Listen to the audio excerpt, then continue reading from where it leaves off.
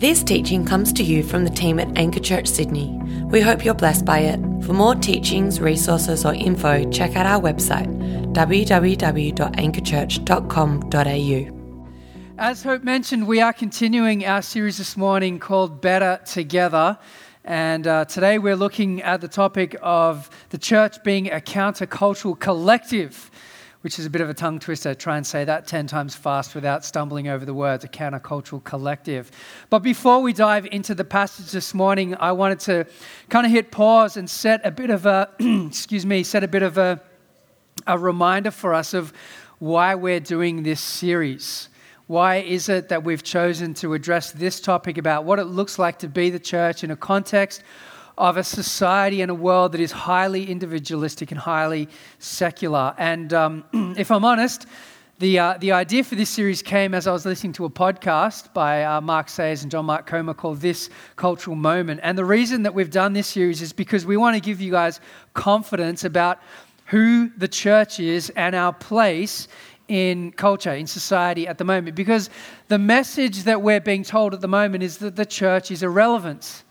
That your faith at best is a private matter. Keep it to yourself. Don't bring it to work. It's not welcome in the marketplace. It's not welcome in politics. It's not welcome anywhere, but perhaps inside the four walls of a church building on Sunday, and that is it. The church is irrelevant, is the message that we're being told.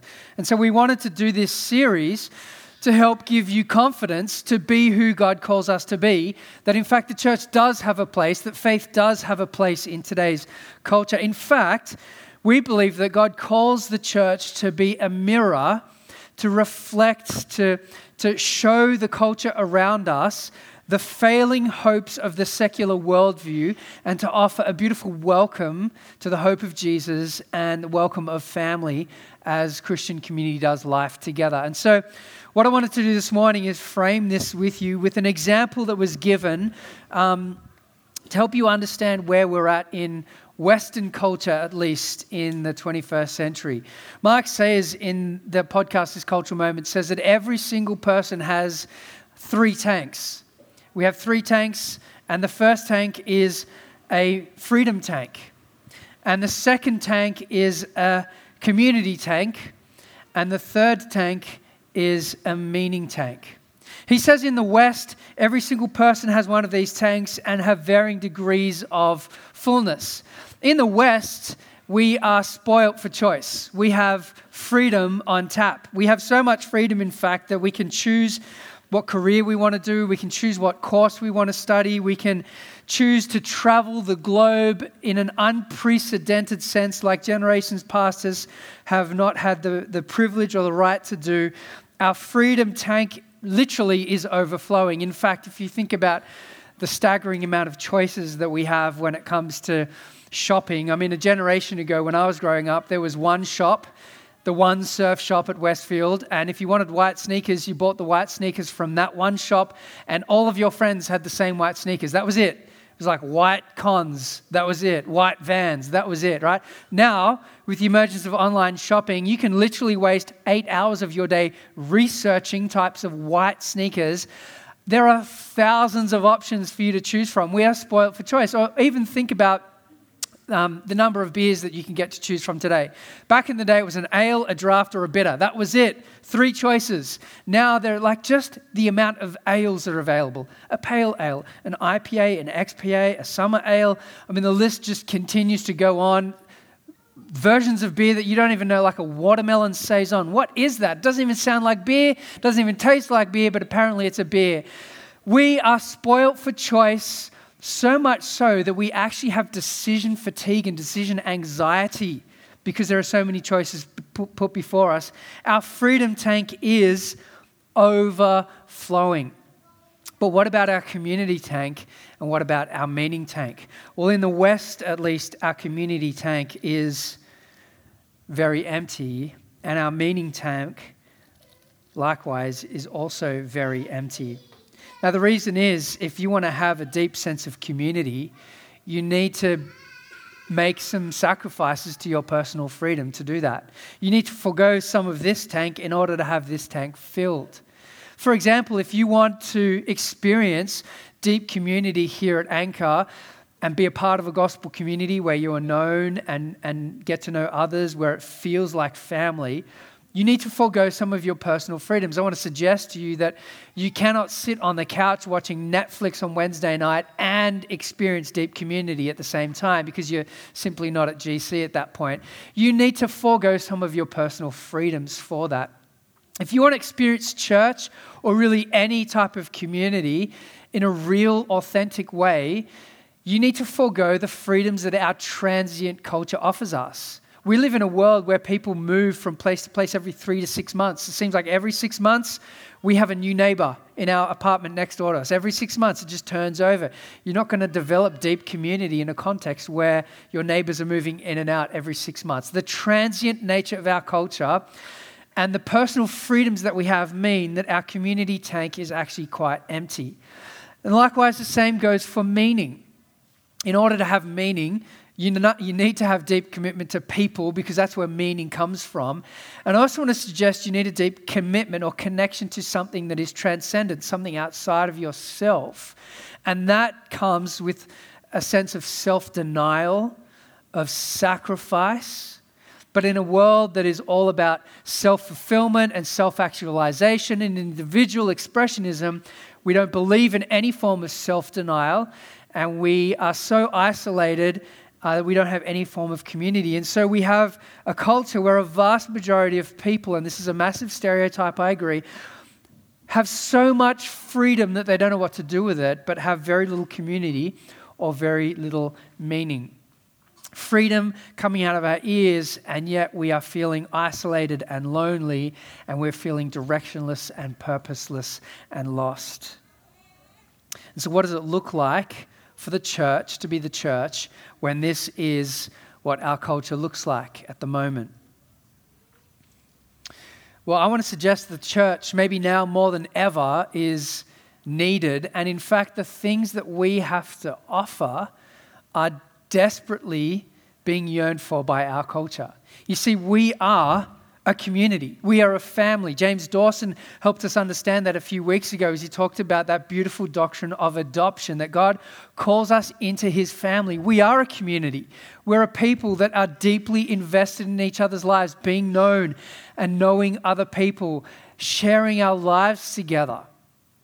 Additionally, we're a people that has a deep sense of meaning and significance and purpose, because we believe that God has created us, and only created beings can have a deep sense of meaning, significance, and purpose outside of themselves. That God has created us for worship, and that we only truly understand ourselves and are truly human when we relate to the God who made us. And so what we have to offer as a church is actually profoundly relevant and is what's needed in our culture today. So perhaps now more than ever, the church is needed. What we offer is what the world, in fact, wants, but maybe they just don't know it. But what I want to do this morning is have a look at the type of church we need to be. Because if we want to offer something to the world, we cannot simply be a replica and imitation of the culture that is around us. We need to offer the very thing that God calls his people to offer, a distinctive, countercultural, holy people. And so my hope is this morning is to help us think about our posture towards the world around us, what that looks like to be God's people. So why don't you open your Bibles to Deuteronomy chapter 4 or Exodus 19, one of those verses. I'm going to pray for us, and we're going to dive straight into God's word. So let me pray. Father God, we thank you that you're a good God. We thank you that you're a God who has called us to worship you, and you've called us into community, and you've given us a deep sense of meaning, significance, and purpose in our lives. And Father, we pray this morning as we think about the type of community, the type of people that you call us to be, that you would help us to be comfortable to be who you want us to be in a world that perhaps doesn't align with everything that we believe, the way that we live, and the things that we do. God, help us to be comfortable, to be different. We ask that you would speak to us now through your word, by your Spirit, and we pray this in Jesus' name. And God's people said, amen. When I was growing up, I grew up in not a traditional sandstone church building with pews and whatnot. It was contemporary, at least 1960s contemporary. They had, I don't know if you remember those windows that were kind of stained yellow with round, looked like jar bottoms through it. Like all the doors had these like yellow windows and this orange motley carpet down the middle of the church. And I remember every time going to church thinking to myself, this carpet is disgusting. If they would at least change the carpet, then we would start to reach people in this community. If we could just change the color of the carpet to maybe a nice gray, something dark, black or blue, something like that. Or if we could at least just get rid of the 85-year-old organist, then we could start to engage some people. And subconsciously, what I'm doing is saying, if only this church was cooler, then we would be able to reach some people in this community. Then all of the people in the Hills District would just start flocking to Jesus at my church, right? What my desire was a desire for relevance. I wanted my church to be relevant. I wanted my church, in fact, to be cool. In fact, this week I Googled the term, how can I make my church more relevant? Not because I necessarily wanted that. I just wanted to see what the answers were. And some of the blogs that have been written to help your church be more relevant are humorous. They're so off track. This one blog I came across offered a few suggestions. One of them said, connect with the local community. Good start. Connect with the local community. Their example was start a Facebook group to profile the local businesses in the area. I thought, my goodness, are you guys serious? Or their number two suggestion was go video. Go video. If you want to be technology, kids are all into technology. They've got to get technology. Let's go video. That'll make our church relevant. Or seems to be the best suggestion. I cannot fathom why we have not done this at Anchor yet. Start a cooking show. Others seem to suggest that you need to be engaged in social media and you need to change your venue. You need to meet in a cool space and all these kinds of things. Probably the best suggestion was get the ghost. By that they meant, you need the Holy Spirit. And there's some good things in there. But I came away feeling slightly disillusioned by the suggestions that were offered for the church to be relevant in the 21st century. Now that word relevance, people have different reactions to that word, don't you? My guess is some of you this morning, as you hear that word relevant, there's a slight dry reach that happens in your throat. The word church and relevant together, you think that just equals the church is sold out, soft gospel, watered down, just absorbed the culture. We've given up on everything that the Bible believes to be relevant. Well, others of you think, well, perhaps that means, that without some form of relevance, we will never engage with our culture. We have to start to change the things that we do, the things that we say in order to reach the culture. Otherwise, no one is ever going to come back to church again. But I want to suggest that there's some healthy things about the desire for relevance, and there's probably some really unhealthy things about that as well. But when we pine after cultural acceptance and relevance as our chief goal as a church, I want to suggest that we run the risk of being followers of the culture and not leaders in the culture. If we pine after relevance as our chief goal, we run the risk of being followers of the culture and not leaders in the culture. Mark Sayers, in his brilliant book, The Disappearing Church, I cannot recommend it highly enough. For this demographic, for this generation, you need to read that book because it explains the moment we find ourselves in prophetically. It's a brilliant book. In that book, he says this, of the generation that has grown up in what's called the church growth, the church relevant movement, which is all of you basically. You have grown up in this generation where we've believed that in order to reach the culture, we need to be relevant. He says this, we've unwittingly absorbed the belief that we can maintain both strong Christian faith and social currency within Western contemporary culture with little or no friction. We've believed that we can hold to our convictions and be cool in Western culture with no friction at all. The reality is that the people of God will always clash against the culture around it.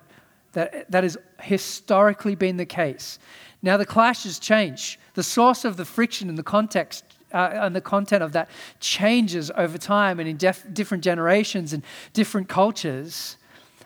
But the fact that there is friction and conflict has always been the case. Our goal here at Anchor is not relevance. We are not, as some of our social media trolls have liked to label us, a hipster church. I've been so frustrated with that term. There was, in fact, one person who was kind of trolling us on social media for a while.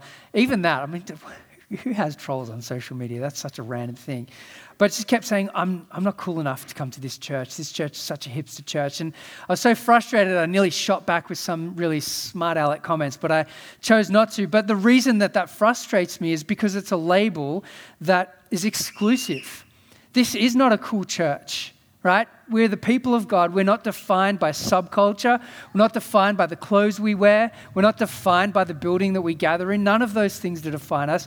We are defined by the realities of the gospel, that we are God's people, that we're a family, that we're missionaries, that we've been adopted into his family.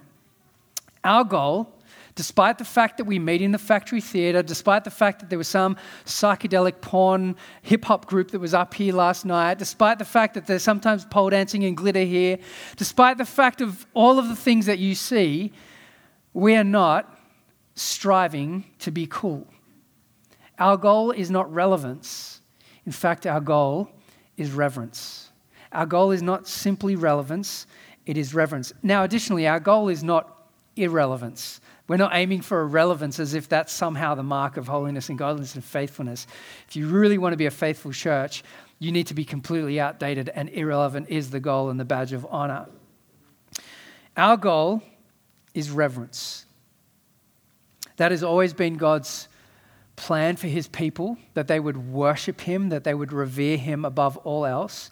It's been his intent from the very beginning that God's people, his covenant people, his church, the people of God, Israel, would be a distinct, holy community.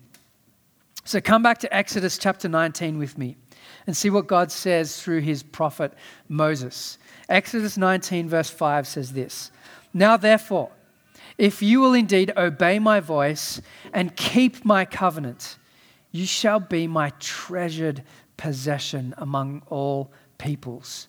For all the earth is mine, and you shall be to me a kingdom of priests and a holy nation." God has made Israel his treasured special possession, his special people. And they are separate from, called out from, and set apart. That word holy, that's what it means, set apart, to be used for special holy purposes. God has chosen his people out of all of the nations of the world.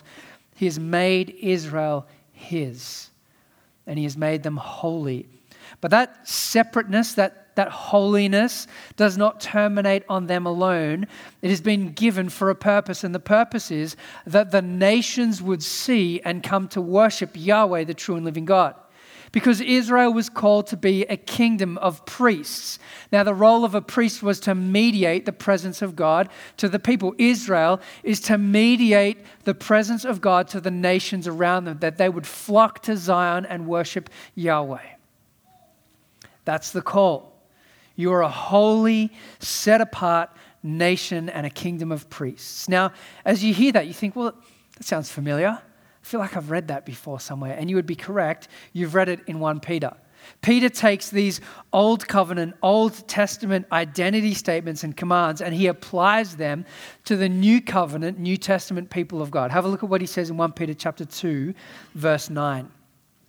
He says, speaking to the churches in Asia Minor, he says this, "But you are a chosen race, a royal priesthood, a holy nation, a people of his own possession, God's treasure, that you may declare, that you may proclaim the excellencies of him who called you out of darkness and into his marvelous light." God's people are a holy people.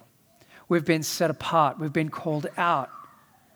That was the point of the law in the Old Covenant. And if you realize this, the point of the ceremonial law, the cleanliness, the washing of pitchers and cups, the mold and mildew in the house, the ensuring that if you touched something unclean, that you had a period of cleanliness, that you didn't interwove different types of fabric together. All of that law existed as a part of Israel's holiness, their set-apartness, their distinctness, their difference from the nations around them. And as Israel was to be different, so Peter calls the church, the New Testament, New Covenant people of God, to be distinct, to be holy, to be set apart from the culture around them. We are a set apart people that embody a radically alternative vision for human flourishing than the culture, than the world around us. We're a set apart people who embody a radically alternative vision for human flourishing than the world around us. We ought to be different in this world. There will be things that we say, that we believe, that we do that will cause friction between the church and the culture around us. And if we simply pine after relevance, when that friction comes, we'll just cave. Sometimes the alternative is when the friction comes, we dig our heels in and are so arrogant and proud and self-righteous that the culture rejects us anyway. But we ought to be different. And sometimes we just need to be comfortable with that. Sometimes we need to be comfortable with knowing that to be a follower of Jesus, an apprentice of Jesus in 2019 is going to put us offside with the world around us at some points.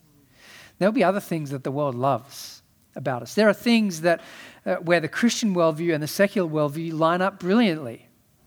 But there are other things where there's going to be tension, and we need to be comfortable.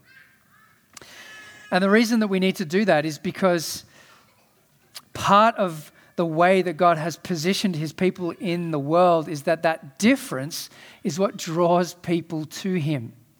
That distinctiveness, that holiness, that lifestyle is what the people will see and go, I need that. I want that. That's profoundly different. I need to know why that person operates that way. I love the picture that we get in Deuteronomy chapter 4, verse 5, as Moses again talks to Israel about their covenant commitment. He says this in Deuteronomy 4, verse 5. See, I have taught you statutes and rules as the Lord my God commanded me, that you should do them in the land that you are entering to take possession of it. Keep them and do them, for that will be your wisdom and your understanding in the sight of the peoples who, when they hear all of the statutes, will say, surely this great nation is a wise and understanding people. For what great nation is there that has a God so near to it as the Lord our God is to us whenever we call on him? And what great nation is there that has statutes and rules so righteous as all this law that I set before you today? You see, Israel were to be a people of both principle and presence. They had the law, and here the writer of Deuteronomy is saying this law is open for the nations to look at and evaluate and judge as to whether or not this produces human flourishing and for the good of humanity. And in fact, if you think about Western culture as we know it today, Western culture has built its framework and principles on the top of a Judeo-Christian worldview. All of the things about justice that we love in our culture come because of a Judeo-Christian worldview, that we believe in the inherent goodness of humanity. We take that for granted, but that has come because our Western culture has built itself upon the foundation of the Word of God. Now, God has been cut out of the picture, and the remnants of that still exist today. And what our culture tries to do is take the benefits of the kingdom but get rid of the king. And here, in the ancient Near East, Moses is saying to Israel, the character of your law is what the nations will look at and say, yes, this is good, this is right, this is just. And that's exactly what happened. In fact, I was reading a story that Mark Sayers tells in that book again, Disappearing Church, where a bunch of communist Chinese researchers began to research Western culture and to figure out why Western culture had been such a dominant force over the last however long it's been a force for. And they came back and they said, you know what, it wasn't economic practice.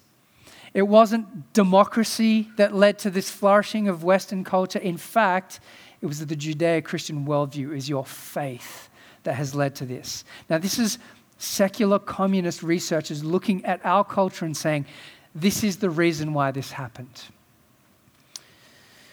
But it's not just that we have a righteous law, that we're a principled people. It's actually that we're also a people of presence. You notice there that it's that the nations would look and see Israel and say, God is near. God is in their midst. God is present. In fact, Israel, if you read the account of the book of Numbers, they camped in concentric circles around the tabernacle, around the tent, around the presence of God. There was no high place on a mountain where Israel trekked up a mountain to worship God. In fact, God dwelt in their midst. And then we get to John chapter 1 where Jesus comes and he tabernacles amongst us in our midst. And then he pours his Spirit out amongst us. We are God's Spirit-filled people. Jesus would say, where two or three are gathered, there I am with them. 1 Corinthians 3:16, Paul says that the church collectively is the temple of the Spirit. The Spirit dwells there. We are God's Spirit-filled people. And our culture, our world ought to look at us and go, God is there. God is in their midst. God is real. That's what makes us very different from every other group of people that you will see on the face of this planet. Your social group, your immediate blood family, your team at work, your sporting team, your triathlon team, your book reading club, whatever it is, whatever other community or group of people that you do life within this world, the difference between that and the people of God, well, there's a number of them, but one of them is that God is present here. God is in our midst. God is with us. We are the Spirit-filled people of God, and we ought to be different. We ought to be distinct. We ought to be holy. We ought to be righteous. So what does that mean for us in Sydney in 2019? How can we do this? How do we fulfill this vision for the people of God amongst the nations and the world around us? Well, firstly, I need to say really clearly what this does not mean.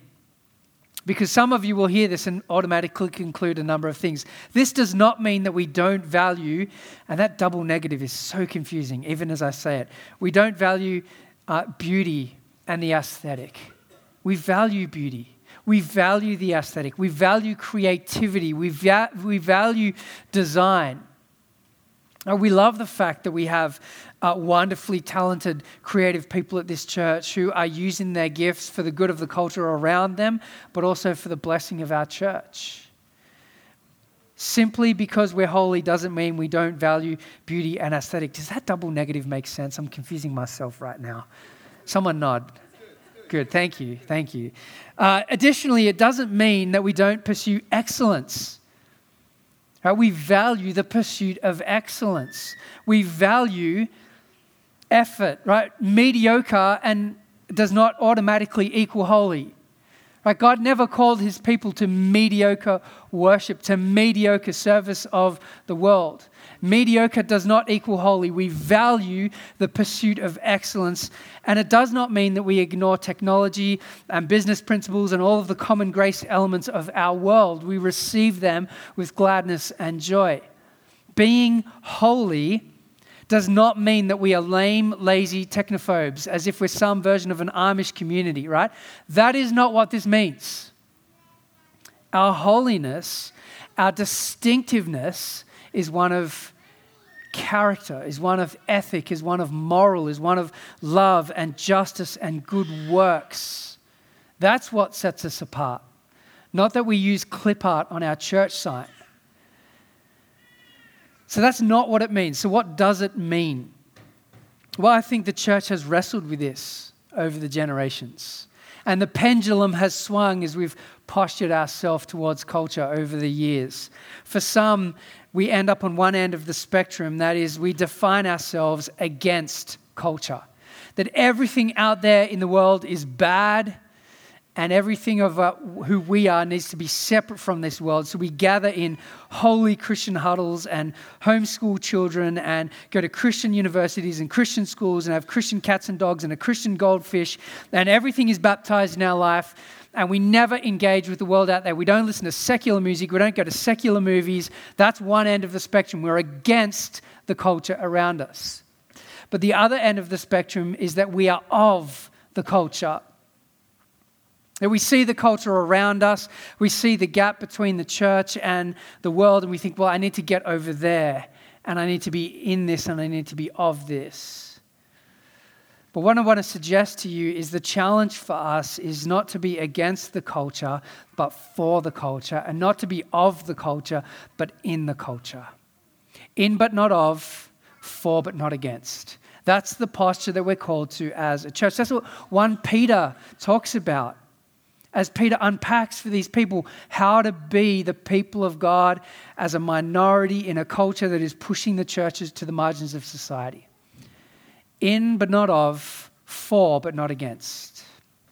So let me give you an example of that from the scriptures. Paul is writing to the church, and in Titus, he talks about how he wants the church to be taught. And in particular, to a specific demographic of the church. So in the church, he will address all sorts of different groupings of people. And this certain group of people in the church were slaves or bondservants. There were people in first century culture who had come to faith in Jesus as slaves. They were property and they were owned. And incredibly, Peter addresses them in his letter, honoring them and dignifying them as a demographic within the church. And he writes to them to live in a completely countercultural way. Have a look at what he says in Titus chapter 2, verse 9. Did I say Peter? I meant Paul. My Peters and my Pauls are all backwards today. This is what Paul says must be taught in Titus 2, verse 9. Teach slaves to be subject to their masters in everything, to try to please them, not to talk back to them, and not to steal from them, but to show that they can be fully trusted, so that in every way they will make the teaching of God our Savior, the gospel, that will make the teaching of God our Savior attractive. Now, as a slave, you would have thought it would have been completely justified in that culture to be a piece of property, to do the bare minimum, to talk back, to steal, to do things that are going to benefit yourself. As someone who's in a position of injustice, that would be completely normal and appropriate. But Paul is saying, live in a way that is so radically countercultural to the way that the culture and your master expects you to act. Be pleasing. Work hard, not just when your master is watching you, but even when they're not. Don't just do the bare minimum. Be trustworthy. Bless them. And what does that achieve? He says there, so that in every way they will make the teaching about God, our Savior, attractive. Now, in other books of the Bible, Paul will say to a slave, if you can gain your freedom, take it. Here, he's not so much worried about whether or not what their status is. His concern here is how they're doing it, how they're living out their identity as a child of God. And he says that the way that you do that is a profound message to your master, to the watching world, and it makes the good news, the gospel, attractive. Now that word there, attractive, is the Greek word, and I don't normally go to the Greek because I don't translate my sermons from the Greek to English and then write them. The software that does that for me these days. But this one's cool. The Greek word there is the word kosmeo. And it's where we get our English word cosmetic from. So you think of, the cosmetic section as you walk into David Jones or Myer. That's the word grouping here, kosmeo. And what Paul is saying that your good works, your character, the way that you live your life, it is the... That didn't work very well. Let me try that again. It is the of the gospel. That's what he's saying. That was really well delivered, wasn't it? He's saying that the way that you live, it makes the message that you claim to believe look beautiful. It's like, a nice suit and a tie and an expensive cologne, or it's like a foundation, some eyeliner, and some deep red lipstick. It just makes the good news look attractive. It adorns it, makes it look beautiful. Now, please, don't mishear me. I am not saying here that the good news of Jesus is bland, needs a bit of salt and pepper and spices to make it palatable for our culture. That is not what I'm saying. The good news, the gospel, is beautiful and glorious, irrespective of my life. Whether I live in a way that makes it look good or not, it remains stunningly beautiful.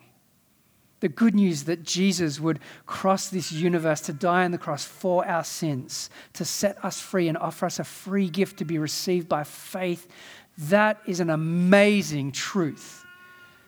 But what Paul is saying here is that your life, your holiness, your character, the way you speak, the way you act, will either make that message sound compelling to those who watch your life, or your life, your character, the way you speak and act will cause people to think, hypocrite. That's his point. We're not saying that the gospel is bland and needs spicing up. But Paul is saying that the way that you live, it counts. It makes the gospel look good.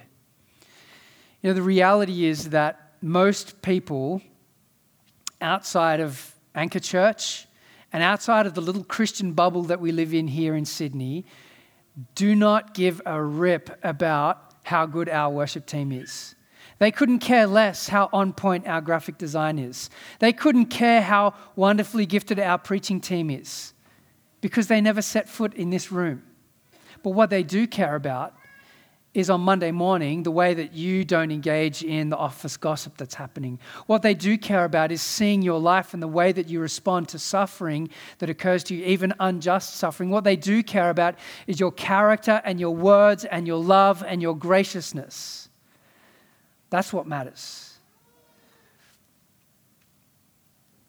We're called to be a countercultural community, a countercultural collective. John Tyson, who is an Aussie butcher from Adelaide who moved to New York and planted 14-something churches in New York, has written a number of books, says this about our culture. He says, sex, money, and power are the idolatrous trinity of our age. Sex, money, and power are the idolatrous trinity of our age. And it's so easy to be formed by our culture on these things.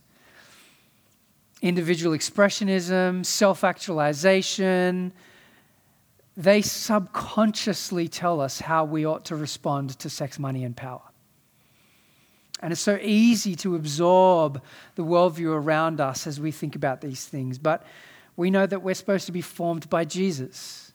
We're supposed to be shaped by the Word of God. Being a disciple is about learning to love and live like Jesus. That's who we ought to be. And so what does it look like to be a countercultural collective when our culture, by and large, worships sex, money, and power? Well, John Tyson says it looks like purity, generosity, and service. If our culture worships sex, pursuing sexual purity is countercultural. If our culture worships money, pursuing generosity is countercultural. If our culture worships power, posturing ourselves as a servant is countercultural. We pursue sexual purity, we pursue generosity, and we pursue servanthood. That's who we're called to be as God's people. Tim Keller says this fascinating quote about the early church. He said, the early church was strikingly different from the culture around it in this way. The pagan society was stingy with its money and promiscuous with its body. A pagan gave nobody their money and practically gave everybody their body. And the Christians came along and gave practically nobody their body and practically everyone their money.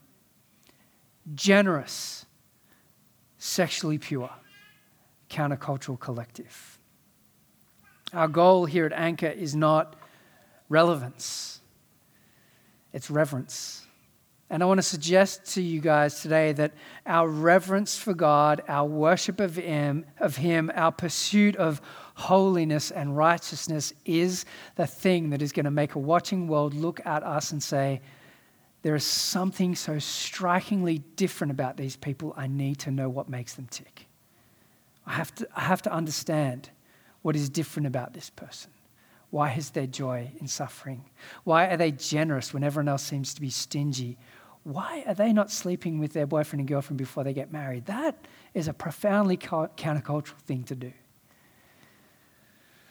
I remember a story that my old pastor, Ray, used to tell about an elderly man who his wife had passed away, and he lived in a large home by himself, and he wanted to respond to what he saw as a crisis amongst the refugees coming to our shores, not knowing how to plug into Australian culture, and so he wanted to invite someone to live with him. And he invited a refugee to stay with him in his house free of charge, so he would help him fill out all the government forms and get a driver's license, teach him how to drive, teach him how to get a job, help him do all these things, get set up in life. And one day this refugee asked him about his God. And the elderly gentleman tried to explain it and kind of got it back to front and upside down and inside out. And he said to him, look, I'm not very good at this. Let's just leave this for another day, and I'll explain this. I'll explain it to you some other time where I've got it figured out. Many months later, this refugee came back to this elderly gentleman, and he said in his broken English, I'm not sure I fully understand everything about your God, but if your God is anything like you, I want to worship him. If your God is anything like you, I want to worship him. See, in that moment, what had he seen? He'd seen the compassion of God through this man. He'd seen the love of God through this man. He'd seen the generosity of God through this man. That's who we're called to be. A countercultural collective. Not a people who would simply replicate the world and the culture around us, but a people who would be so distinct and different and holy that our world would look at us and say, truly God is in their midst. Truly, these people are living in a way that produces human flourishing. Well, if you're here this morning and you wouldn't identify as a Christian, you wouldn't call yourself a follower of Jesus, I hope that you see in this church, in this community, if you hang around long enough, I hope what you see is a people who are radically different from the world around us.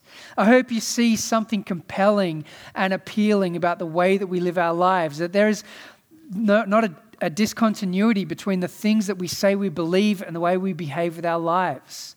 I hope you don't see hypocrisy here amongst this community, that we actually practice what we preach.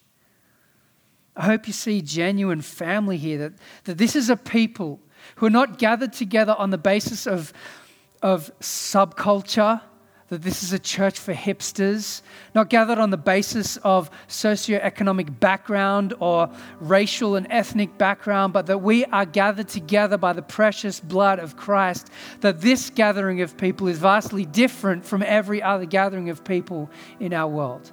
I hope you see something of our affection and love for Jesus. I hope you see something of the transforming power of God's presence in our lives. And our hope is that as you see us, you will see the God that stands behind us and say, well, if your God is anything like you, then I want to worship him. That's our hope. So please stick around and see the love of God in action amidst our community.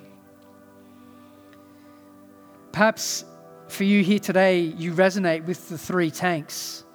That your life is full of personal freedom. You've got all the choices in the world. In fact, you've got so many, it's crippling. But you recognize that in fact, there's very little community and there's very little meaning in your life. Struggling with loneliness, struggling with a lack of direction and purpose. I want to suggest to you today that the church is what you need. The people of God, as imperfect as we are, is what you need. Well, church, that is a challenge for us, is it not? To be that type of community. To be the holy, distinct, different people of God. That we would pursue reverence over relevance. Where is it in your life where you feel the temptation to cave in?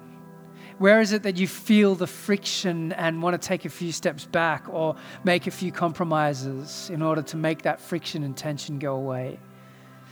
Where is it perhaps that you've caved in and denied Jesus, been embarrassed of his claims and your faith? I think we have a beautiful example in the life of Peter, who in one moment says to Jesus, "I'll die with you."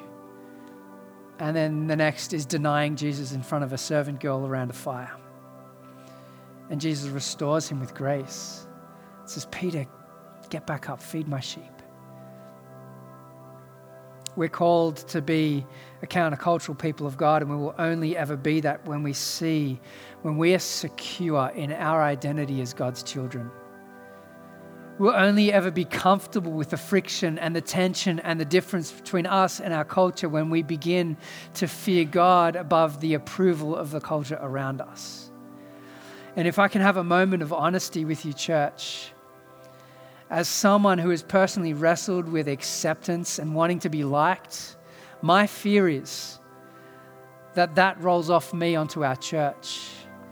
And we begin to have a church that is so concerned about being accepted by the culture around us that we begin to let go of our distinctiveness, our theological distinctiveness, our ethical distinctiveness, our holiness, the presence of God. My hope is that myself and the other staff here at Anchor can model for you what it looks like to be secure in our identity as God's children, so secure that we can be comfortable with the friction where we find ourselves butting up with the culture around us. That our fear is of God and not of disapproval around us. What would it look like for us to truly be God's holy, set apart, distinct people? What would it look like for you tomorrow as you go to work or university, or as you parent your children? What would it look like for us to truly embody a countercultural collective? One of the things that set the early church apart was a meal, the Lord's Supper. And the early church was actually accused of cannibalism because they drank the blood and ate the flesh of Jesus. The culture around them simply did not understand this sacrament that we call the Lord's Supper. And this morning we're going to celebrate that meal together, a meal that unites us together as a family, as a community of people, and a meal that sets us as distinct from the culture around us, because this is a meal for those who worship Jesus and have placed their faith and trust in the finished work.